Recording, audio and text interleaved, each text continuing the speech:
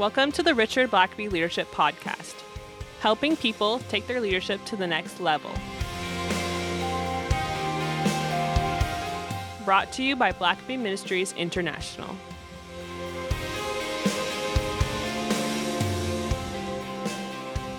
Welcome to another episode of the Leadership Book Review segment of the Richard Blackaby Leadership Podcast. Richard. I love reading leadership books. You don't say. Yeah. I would have never known. Well, it's that time again. We dive into a book that Richard's reading or has read and give a few key takeaways. So what do you have for us today, Richard? Well, I wanted to look at a book that has been an influential book, a different kind of leadership book in some ways. It's by Howard Gardner, and it's entitled Leading Minds, An Anatomy of Leadership. And he does several things that are kind of interesting. One, of course, he's doing what a lot of folks try to do, and that is define what is leadership, what is it in its essence, and what does a leader look like. And one of the things he does is to examine 11 particular people in history that exerted an influence, and to try to say, well, these all are leaders, but very, very different kinds of people. And yeah. So that to me, that's interesting, and because I think it's really hard to not talk about leadership and then without also examining real life people and saying, right. well, because sometimes it's easier to say what leadership does than what leadership is. And so he says, for his definition, he says a leader is an individual, or rarely a set of individuals, who significantly affects the thoughts, feelings, and or behaviors of a significant number of individuals. And that's not a bad definition. I'm not sure about including the group in that, but it's someone who affects thoughts, the way people think, the way they feel, and what they do, and a large number of people. And again, I would say, well, I think you can even lead one person. I don't know that necessarily it has to be a large number for you to be a leader. But in his study, he's looking at people that did affect a large number of people, and he does something else that's kind of interesting. He talks about two different kinds of leadership. He talks about direct leadership and indirect leadership. And one of the things you'll find with Gardner is he's going to take a little bit different approach to some things. And so early in the book, he has a picture of the three major Allied power leaders in Franklin Roosevelt, Joseph Stalin, and Winston Churchill. They met in Iran at a certain point to discuss the strategy for the war, what they would do afterward. And they took a photo op of those three leaders. And basically, they're dividing up the world after they defeat Germany and Japan. And so in that moment, they're commanding what will be the victorious armies in World War II and determining the future of entire nations and regions of the world. And so Gardner would say, now that's direct leadership. That's commanding armies, that you're occupying territory, you're deciding who even will be in the government in some cases. But then he has a picture of Albert Einstein. And he says, now he never was a general. He was never elected in office. But he had enormous influence by his thinking, by the way he solved problems, by the way he looked at reality. And so Gardner would ask, who exerted the greatest influence over time?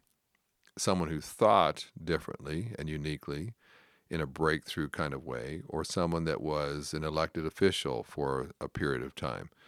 Of course, someone like a Churchill has an influence even after he's dead, obviously, by what he's done.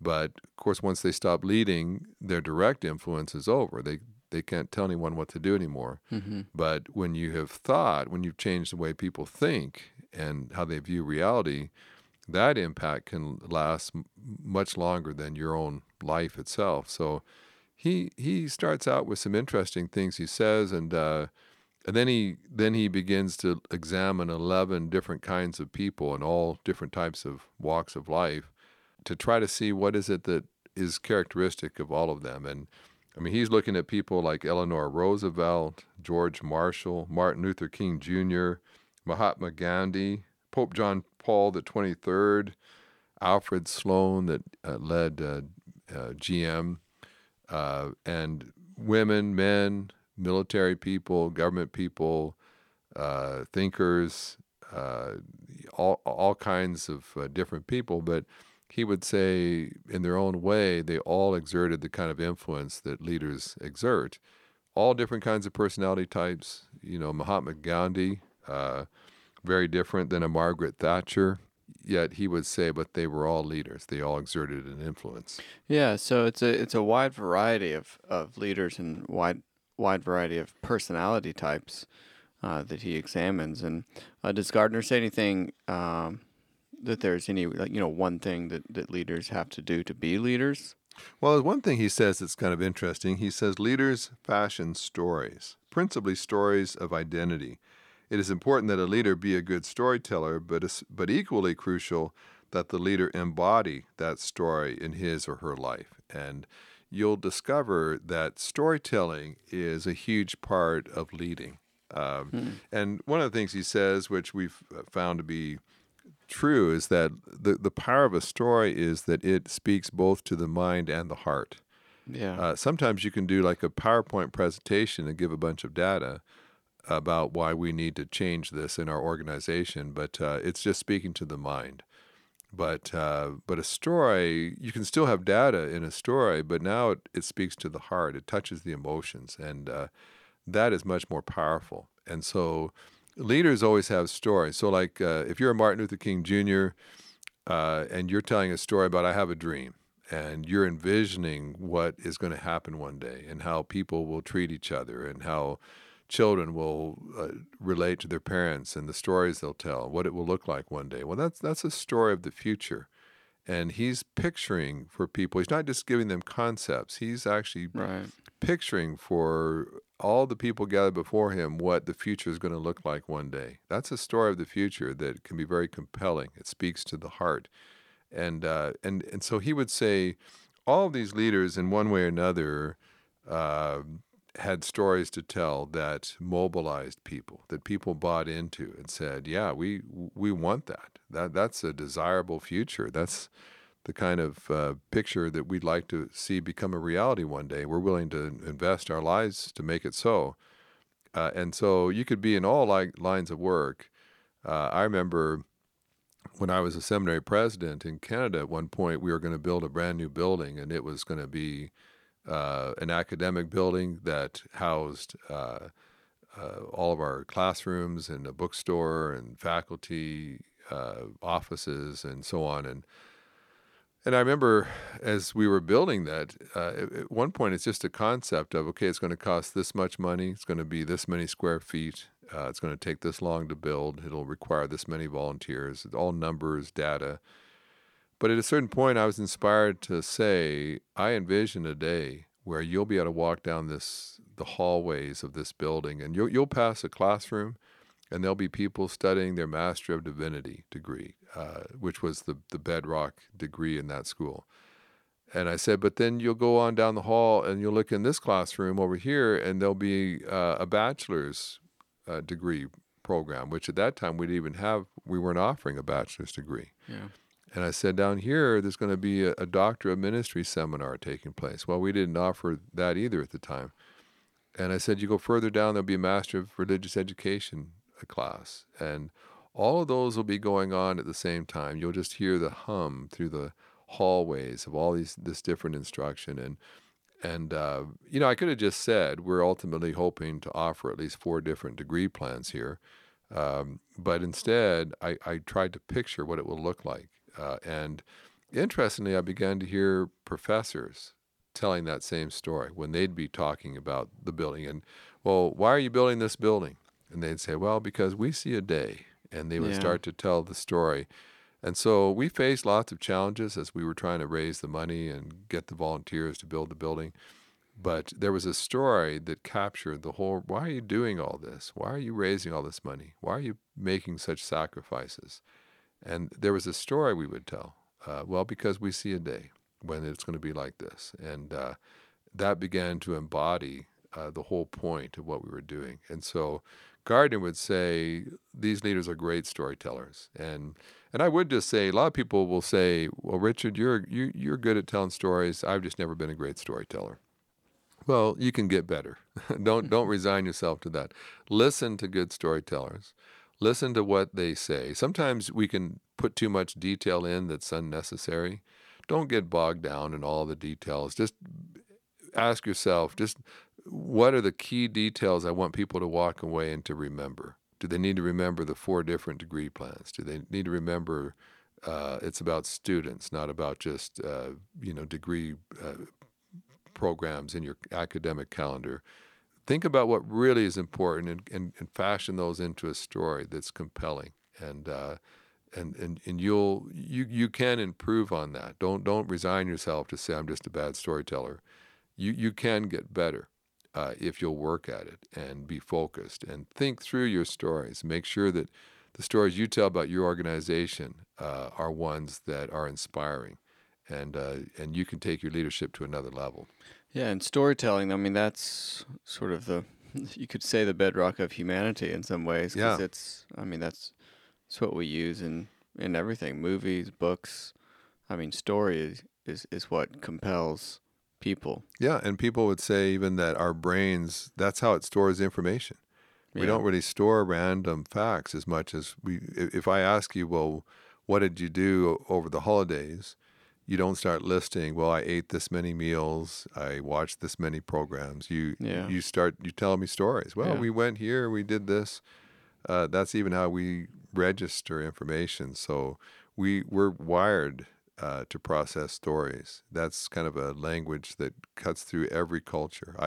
I speak in a lot of different countries, and you have to be careful sometimes with cultural stories. You can talk about stuff that people in a certain country won't identify with, but a fundamental story about me relating to my child or my spouse or a personal area of failure that God helped me overcome, you can tell that story on any continent, and people will be riveted to your story because those are universal issues that everybody faces, and they resonate with that. So if you can put your leadership into a story that connects with people's hearts, people are going to want to buy in, and they want to follow where you're leading. Well, let's take a quick break here. Ready to take your leadership to the next level? The Entrepreneurial Leaders Program is a 1-week intensive course at Oxford University designed to help marketplace and entrepreneurial leaders develop the skills they need to have a greater impact on their business and community. Don't miss this once-in-a-lifetime opportunity to study under Dr. Richard Blackaby and other leadership experts at one of the world's most prestigious academic institutions. This transformational course will run from August 11th through 19th, 2019. For more information or to register, visit entrepreneurialleaders.com. The link will be in the show notes. So, Richard, any last thoughts that you have on Gardner's book on leadership? Yeah, there's several things that he touches on that I found personally interesting as he analyzes various leaders. One is that he looks a lot at what he calls antecedents to leading, and looks at people's lives as they emerged, even as children. And so, for instance, there was one study that showed that about 60% of British political leaders had lost a parent when they were children, most times their father. And like a higher than normal percentage of people that were in leadership positions in the nation had been bereft of their father early in life. That was kind of interesting. A lot of the totalitarian leaders, like a Hitler or Stalin, had a horrible relationship with their father. Stalin was beaten by his father. Hitler hated his father but loved his mother. And there have been various theories about that. Churchill admired his parents but was not close to them. His father had no time for him. Didn't think much of him. And so, Gardner kind of explores what drives some of these people to greatness as leaders, whether for positive or negative reasons. A couple other things. He has a couple of quotes that are interesting. He says, great leaders are almost always great simplifiers. Life can be complex, problems can be complex, and leaders have a way of simplifying it, getting it down to the fundamentals. Here are the things that we've got to address. They don't oversimplify and make it just kind of with naive, simplistic answers, but they wade through all the various smoke and mirrors to say, here's the real issue. They get and then they communicate it so people, because a lot of followers, they'll just see so many problems that it's overwhelming, and the leader will say, no, really, if we address these two things, it will turn things around. Yeah, taking things down to the core of what it is that, the core of the problem, or taking the next step. And so, whether you're Martin Luther King Jr. or Mahatma Gandhi, there's all kinds of issues their nation, their people are facing, but you don't run after dozens and dozens of issues. You hone in and say, if we can tip it here, if we can get leverage there, then things are going to change.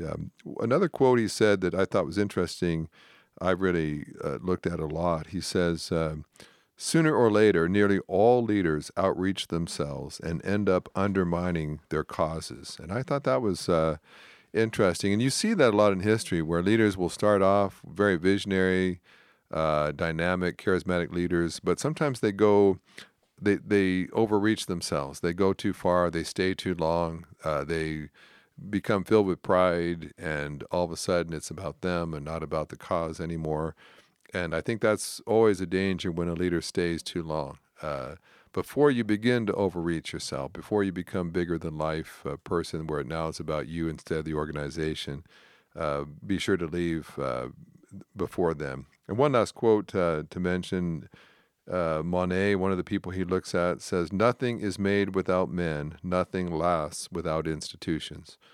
And that's another one you sort of pause and ponder, but you can affect people on a day-to-day basis, but organizations, he said, sort of embody the change and the investment. If people are scattered, and in time people will move on, but if you leave an organization behind, it can outlast you and continue the work long after the individual people that you work with are gone. They may all have moved on or retired eventually, but the organization that you started will last. And so, interesting insight as well. Yeah, and if you want to, we did a whole podcast on leading by leaving, episode 28. Yeah. Going back to that, if you'd like to listen more about that, episode 28 of the podcast, we dedicate the whole thing to knowing when to leave. Mm-hmm. And yeah, I think a lot of leaders have overstayed past their expiration date, if you will. Yeah. You mentioned some other books that Gardner's written. Yeah. One other thing that Gardner writes, which would be interesting, I think, for some people to look at, and he has written a whole bunch on what is called multiple intelligences, and our listeners may not all be familiar with that, but what he has an interesting point. He says, we have traditionally measured intelligence with the IQ test. And so what's your IQ? It'll tell us how smart you are. And if you have a low IQ, then you're not very smart. And the problem is, he would say, is that IQ measures a certain kind of smartness. If you're good at reading, if you're good at math problems, if you're good at remembering things and spitting it back out on an exam, then you're considered smart. But what he would say is, but that's only one kind. There's a number of different kinds of intelligence. And so, for instance, he would say, this person doesn't do well on a written test, but he can fix anything. If something's and those kind of people that are absent-minded professors, that they can blow a test out of the water, but they're horrible with people. Yeah. And so, I mean, they're constantly offending people. They're saying things that are rude, that they don't intend to be, but that's just how they are. And yet, Gardner would say some people have emotional intelligence, people skills, where they can walk in a room and just make friends with anybody. They can get anybody to open up and trust them. Yeah. And so when it comes to sales, they may not do well on a test, but boy, they can sell snow to an Eskimo.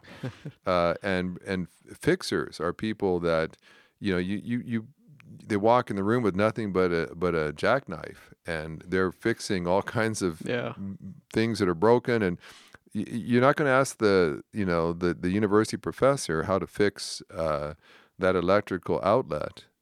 He may be supposedly the smartest guy in the room, but that's not who you ask to fix things. And not just even physical fixing, but there are problem solvers who are just great at solving problems, issues. There are people who are really smart at languages. I am not one of those. As we've shared before, my French teacher announced I had a fungus for a brain. And so here I am. I earned a PhD. So you'd say, well, you must be pretty smart. But if you saw my French exams, you'd say, this guy has the intelligence of a broccoli. It's just like, and so what he says, I think is quite revolutionary, is that just because you're not a quick book reader, just because you don't always score well on multiple choice test questions, does not mean that you're not smart. It just means that your brain is not wired to excel with those kind of challenges. But there's other kinds of challenges and smartness. And so, he has a book actually called, he's written several books on the subject, but one of those that is related to leadership is called 5 Minds for the Future. And he talks about 5 different kinds of leadership minds that all are based on different kinds of intelligence. He talks about a disciplined mind, a synthesizing mind, a respectful mind, a creating mind, and an ethical mind.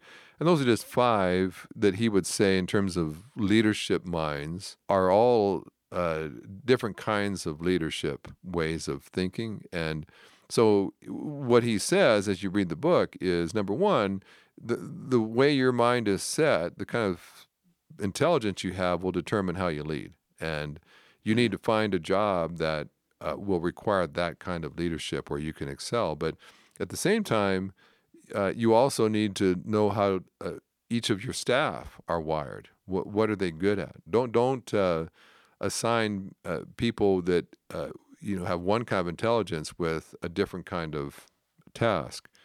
And so in his book, he talks about how to cultivate different kinds of intelligences and how to work and help people to thrive. And you don't lead them all the same way.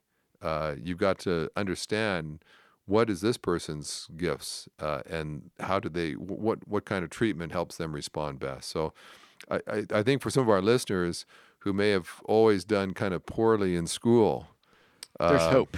Yeah, and I think that's very freeing, and I think there's been a bunch of people. For instance, I know a number of people who are dyslexic. Well, that immediately goes against them on IQ tests. Yeah, like if you're going to take a traditional IQ test and you're dyslexic, when you've got to read quickly and comprehend and spew that back out on test questions. So I've known some of the smartest people I know are dyslexic. And, of course, dyslexia has nothing to do with intelligence. But whether you can read or remember things in a traditional way is the issue. But sadly, there's a bunch of people who came out of school that focuses on one kind of intelligence, and they came out of school thinking that they were stupid. And so they didn't even try to apply themselves. They never thought that they could ever be a leader because they weren't very smart. The fact is they were brilliant when it came to working with people, when it came to solving problems, when it came to navigation and having a sense of bearing. There's some people that just always know where they are. You drop them into the middle of inner city Beijing and they can find their way back to the train station. It's amazing to me that directional sort of intelligence that I also don't have. People can be visiting a country and come out knowing dozens of local words already and able to navigate talking to the locals in their own language after being there 3 days. And it's like, how on earth would you know that? Well, there's just a lot more intelligence out there than we give credit for. And so I think Gardner makes an interesting contribution there. And I think that goes back really to his Leading Minds book, where he has 11 different diverse kinds of people who all exert an influence, but they're all different and they lead different ways. Yeah. And so hopefully for some that might just offer some hope. If you're someone who's always said, well, I'm just not much of a leader, or I'm not necessarily the sharpest knife in the drawer, that you might have been one of those victims who, because you were not wired to do well in a traditional IQ test, you mistakenly thought that meant you weren't smart. And because you don't like reading, that you weren't smart, or you couldn't remember certain kinds of things that you learned in a traditional way. But all your life you've been able, and people like that will say, well, I'm not that smart, but I'm fairly good with people. And what I would say, well, no, you're smart with people. You have emotional intelligence. You're not just good with people. Or, I don't know what it is, but whenever there's a problem, people always come to me. I'm not that smart. I don't know why they come to me. And I would say, well, you are smart. You've got problem-solving intelligence, which is huge. Everybody needs that. You will always be a valuable commodity, but don't say you're not smart. You just have a way of figuring things out. No, you have intelligence. You are a very intelligent person. It is wired to help you think this way and to solve these kinds of problems. And a wise leader is going to figure out, how are my people wired? What is it that they're really smart at? And then you're going to let them go to it and exercise and really spread their wings in the fields that their minds are wired to do well in. Well, that's great. And it's, like you said, very liberating to know that there's more than one kind of intelligence. I'm going to keep looking for intelligences until I find one that I have. Yes. We'll have to expand that. Gardner may have to invent some more categories. Yeah. Well, this has been a great, just a great time to just dive into this book. And speaking of books, we like to try and tell you guys in advance what the next book we're going to do. So perhaps you can read along, or at least if you've read it before, you'll know what questions to send our way or to ask. Leading Change by John Kotter. That is a classic. I actually read this when I was in business school. Okay. So that's what we're looking at next. And addressing one of the key Waterloos of all leaders, and that is change. A lot of leaders have lost their job trying to change things, and so great important topic for us to be unpacking in a few weeks. Great. Well, we'll talk to you next time. Thanks for listening to the podcast. If this is something you enjoyed, review us on Apple Podcasts, and don't forget to subscribe and share with your friends. If you have questions or comments, please email us at podcast@blackaby.org.